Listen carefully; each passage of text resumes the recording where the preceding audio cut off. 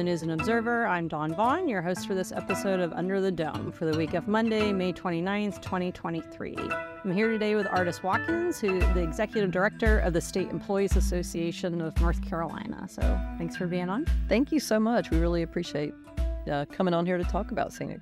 Well, let's go right into the big issue that is going on right now. Is the conference budget process, where the House and Senate decide how much they want to spend on various things. And obviously the big thing that a lot of people, that tens of thousands of people in North Carolina look to, is how much is my raise going to be as a state employee?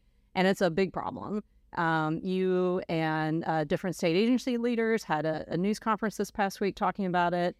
It's been, as you said then, it's not news that all these things that have been going on for years, with vacancy rates, with retention, with pay, with inflation, with all of it, and it's costing the state regardless of what they do. So where are we now in how much of a crisis this is? Because that's the word that's being repeated a lot.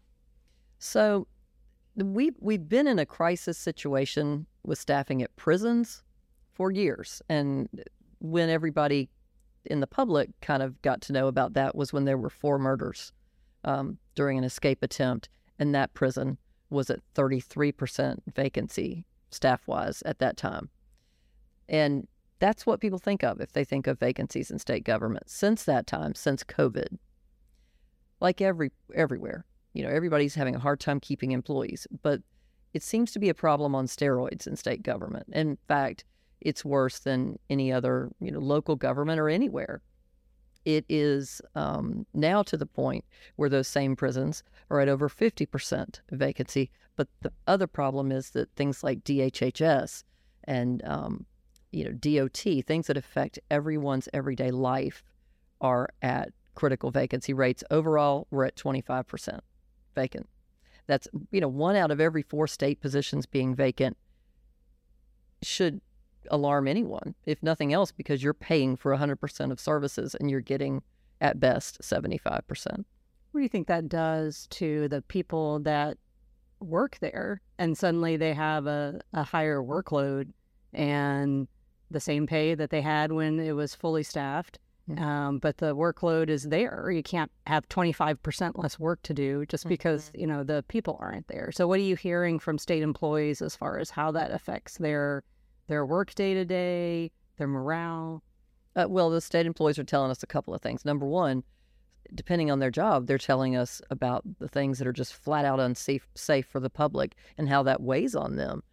They're also telling us about the incredible morale problems it causes them. If they've been around long enough, they're just deeply disillusioned and disheartened but don't feel like they can leave because they have so much time in with the state. But if they're newer with the state, or even, up to the 10, 15-year mark, they're leaving. 37% of state employees leave in the first year they work here. That's a problem because you're investing in those people. So what does SEANC do as far as your role with the budget, with broader, trying to get the best you can for state employees? What do you all do? So, we advocate for pay, health care, and retirement by going to the General Assembly every day. We have 4 lobbyists on the ground. We work with agency heads to try to figure out what their issues are, and they've been great. The agency heads have done an amazing job lobbying for their employees and for the public, but they need backup, and that's what we're there to do for employees who don't feel free. They can't possibly feel free to go and tell the stories of how many things are unsafe, or what the public's not getting and how outrageous it is, and how much money we're just burning up in dollar bills when we train people just to watch them walk out the door. So that's what we're there to do, is to fill that role and be their voice. So what are you all doing now as, the Senate budget has already passed there? It's, the same thing happens every budget cycle. The House wants higher raises than the Senate, and then they have to sort out the middle ground. Of course, it's Republican. Has been Republican majorities in each chamber. It's Republican supermajorities in each chamber now. So it really is, although Cooper is the governor is a factor, it's really, they can get what they want with the budget. So it's within this political party's goals for what they want to do. So are you all, I mean, are the lobbyists working now? Is this like the peak time versus when it was just the House developing its budget versus the Senate as far as what these final numbers are going to look like for raises? Yeah. Well, I mean, you just nailed it. It's always the House tends to come in on raises a little higher than the Senate, and then it shakes out usually somewhere in between. The work we've been doing recently is very different than what we normally do towards the conference report. And that is to highlight to the leadership as they sit down together, again, the money that they're already spending. So we want to point out that we're at least $500 million of what we're asking for. They're already spending anyway. They're just spending it on turnover. So as they go into it, we want them both to know they can spend more money and still be doing the fiscally conservative thing. Because, of course, the last thing you ever want to do is ask leadership to do something that looks like it's betraying their base by going and spending even more money on employees. But here, it's spending the taxpayer money for something actual, for services. So how much is the taxpayer money a factor when, I mean, they're all taxpayers are already funding this, regardless, right. And they have to. There's not like, would there be potential cuts in services so this past week, Labor Commissioner Josh Dobson, who's a Republican, these different state agency leaders who are all Republicans, and again, that's where the negotiations are going on right now. He was there, and representatives from agriculture, which is led by Republican Steve Troxler, from insurance, which is led by Republican Mike Causey, and then Superintendent Catherine Truitt also put out a statement that week. She's also a Republican, about wanting more money for these state workers to that are putting in the work that they need to retain, that everything is needed for these agencies. And Dobson mentioned that elevator inspections could be delayed. Everyone said, he's like, yeah, it's not to make light of it. People joke about how, because of course former Labor Commissioner Barry put her photo in the elevator, so everyone thinks about the the elevators with labor, but also everyone rides an elevator. You really don't want that elevator to break while you're on it. So it's serious too. Yeah. And you mentioned bridges inspectors? Yeah, bridge inspectors for DOT. I mean, we have rabies testing.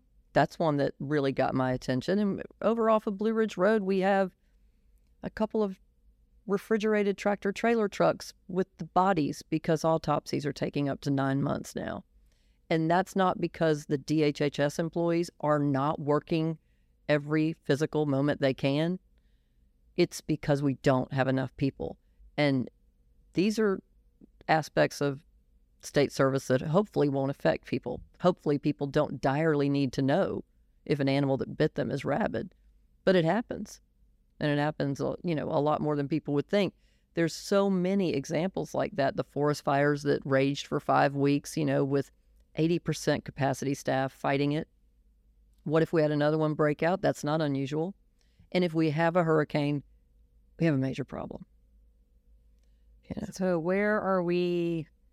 Like, what's next? I mean, the Senate proposed raises, I think, was 5%, and the House was 7.5%. Is that right? That's correct. The House was 7.5%. Senate was 5%. What we believe would be enough to not fix the problem, but keep the avalanche of people from continuing to slide away, is 5% in the first year, 5% in the second year, and a meaningful, but like a $5,000 bonus spread out over 1 year for retention, purely retention. We're doing sign-on bonuses and things like that. We need to keep the people we have. We wouldn't have to desperately look for people to sign on if we could keep people. So, it's chicken and the egg kind of thing that we're trying to deal with. So a bonus, I mean, that would be one-time money. So, one-time money. We got plenty of it. So with less of, the revenue forecast is pretty good still. It's not quite as sunny as it was in the past couple of years, but it's still pretty good for the state. So looking at that one-time money, I guess, would be where it would come from, or the Senate budget, of course, the typical like House versus Senate. The Senate always wants to put more in savings. So you're thinking some of not designating as much for some of those other. That's exactly right. I mean, what are you saving for? You better save in that situation. If you're not going to pay to keep people, when you have that hurricane, that terrible winter storm, anything like that, the amount you're going to have to pay the private sector, if you can get them to come in and do it, which, by the way, they're not going to come in immediately, like you can force your state employees to do, it would cause, it's just so fiscally not conservative to approach it this way. And that's what's resonating with rank and file members of the Republican caucus. Okay. We'll be right back with more with Artis Watkins, the Executive Director of SEANC, some changes at SEANC recently, and our picks for Headliner of the Week. I'm also going to ask her what her go-to food is in the legislative cafeteria. So we'll be right back. You're listening to Under the Dome. I'm News and Observer State Capitol Bureau Chief Dawn Vaughn, here with SEANC Executive Director Artis Watkins. Before the break, we were talking about the needs of state employees, especially pay, with the vacancy rate, turnover, retention, all of those issues as the House and Senate negotiate the final budget bill. So let's talk a little bit more about SEANC and about you. How long have you worked at SEANC? How did you end up there? I've worked at SEANC since 2001, and I came from the State Department of Labor. So we were talking about the elevator inspectors. We had a problem getting elevator inspectors to stay in the 90s. So that problem, like I said, is just on steroids now compared to what we remember. But I know very well how serious all those jobs are. Why did you want to work in labor, both the agency and then for SEANC? I went to work for Department of Labor outside when I got out of law school because I was waiting for a public defender position to open up in Wake County, and I thought that's what I wanted to do. And took a temporary job at Labor, and the rest is history. I got hooked by workplace safety and workplace rights, and just the phone calls that we had coming in from people in the public. And I learned a lot that I had never learned in law school about labor and about this state and its relationship with labor. And just that, the rest is history. So why do you think people work for the state, want to work in state government? Traditionally, it's because you've got a really risk-averse crowd that will choose state government. It was very reliable in terms of moderate pay, never going to be great pay. You could always make more in the private sector, but you knew you were going to have solid health care benefits and a really good retirement benefit in that you would have a defined benefit, a retirement plan. And over the years, several things have changed. The health plan is definitely eroded over the years compared to what it used to be. New employees can no longer be guaranteed health care when they retire, which was a massive benefit. And the retirement itself, there was always a cost of living adjustment, a little bump for retirees every year. And that's not happened in years. And the reason is the systems wasn't funded for the better part of the 2000s. And frankly, leadership under Senator Berger and Speaker Moore, they have funded the employer contribution to the retirement system better than anyone had in decades. So hats off to them for that. But all that damage was done to the system. And so now retirees, you don't even have that out there for people to say, I see these retirees getting a little bump. I want that one day, because they know it's not likely it's going to happen for them. Every time I write about state employees and teacher raises, I always hear from a retiree saying, what about us? And we never, they're not happy about it generally. Oh my goodness. No, retirees are really vocal because I think retirees have gotten the biggest raw deal of anyone. They really were brought into state government with the idea that that's what was going to happen for them. They would be taken care of to a degree, not given anything, but that they would have earned this little modest bump every year. And not getting that feels like a true betrayal to them. All right, well, we'll see what the retiree COLA looks like. Maybe a bonus and the final budget. So let's talk a little bit more about SEANC. SEANC is not a union. It's been associated with union. So can you explain that and then some recent disassociation process that's going on? Yes. So SEANC affiliated with the Service Employees International Union, also known as SEIU, in 2008.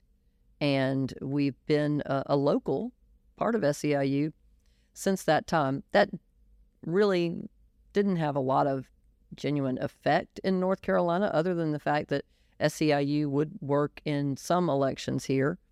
And definitely was a part of, when we endorsed Governor Cooper, they were a part of that with us, and they've been involved with us for other governor's races. But for the most part, it was just an exchange of experiences between us and SEIU's other local leaders from around the country, and what we're going through in the public sector and what they're going through, because they have divisions. We're in the public sector division. But our board recently voted to begin the process of disaffiliation from SEIU. And that's mainly because SEIU has taken our directions, our paths have become really different in recent years, and they've taken a much more hardline partisan path, but also it's their plans for the South. They believe that, a plan that's much more into strikes and things like that is appropriate. Our membership, that's not where they're at. Our membership is pretty much a cross-sector of North Carolina politically, and they're more comfortable with an aggressive approach on policy. But I mean, you're talking about a lot of state employees. The law prohibits them from walking off the job, but I'll be honest with you, we wouldn't do that if we could. Because, I mean, we're going to walk away from prisons, the animals at the zoo. You're going to walk away from people in DHHS facilities. It's just not, it wouldn't be us. It's not the ethos of state employees. There is a local union that some state workers, that service workers are in, the UE Local 150, I think it is. And those are like the health workers. So they're at the legislature also in a different way than SEANC is, sometimes talking about raises. And that the law that Artis mentioned is the North Carolina ban on collective bargaining by state employees, which I think was from the 50s was when that was passed. Well, so the 95, 98, the prohibition on collective bargaining is there, and then there's the prohibition on striking. Right.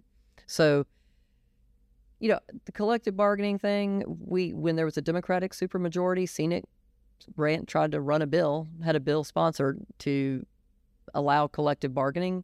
We couldn't get it out of the Democratic supermajority. I'll be honest with you, I don't think it's changed anything in terms of the fact that we go down and try to negotiate the best deal we can get for state employees. And I think that was borne out when we were the first state in this entire country to get $15 an hour minimum wage for our state employees.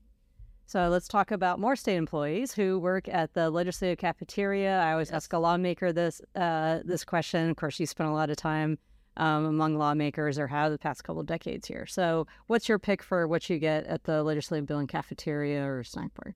Fried squash. That's my favorite. Fried squash is a big favorite. It's like a certain day. Wednesday, I think. Okay. When I started this beat, over 4 or 5 years ago, someone suggested I get the fried squash, but I'm not really into squash, so. We can fix that. But I've heard it's a big favorite of everybody else. It's a hit. All right. So we'll end with our picks for headliner of the week. If you want to go first, who or what is your headliner of the week? Tina Turner. I mean, Tina Turner was a legend for so many reasons, but for women of my generation and the generation a little bit ahead of me, she was a really strong female role model who just was also like bad to the bone and incredible on stage. So she was the entire package we all hoped we could be one day and none of us would ever achieve. But the loss of Tina Turner this week, to me, was one of the biggest headlines of the week. All right. My headliner is, if you all are listening to this on Monday, Memorial Day, that's my headliner of the week. You probably have seen little American flags on display around the state. Always, it's good to mention Memorial Day and Veterans Day are not the same holiday. Memorial Day is for those that have served in the military and died.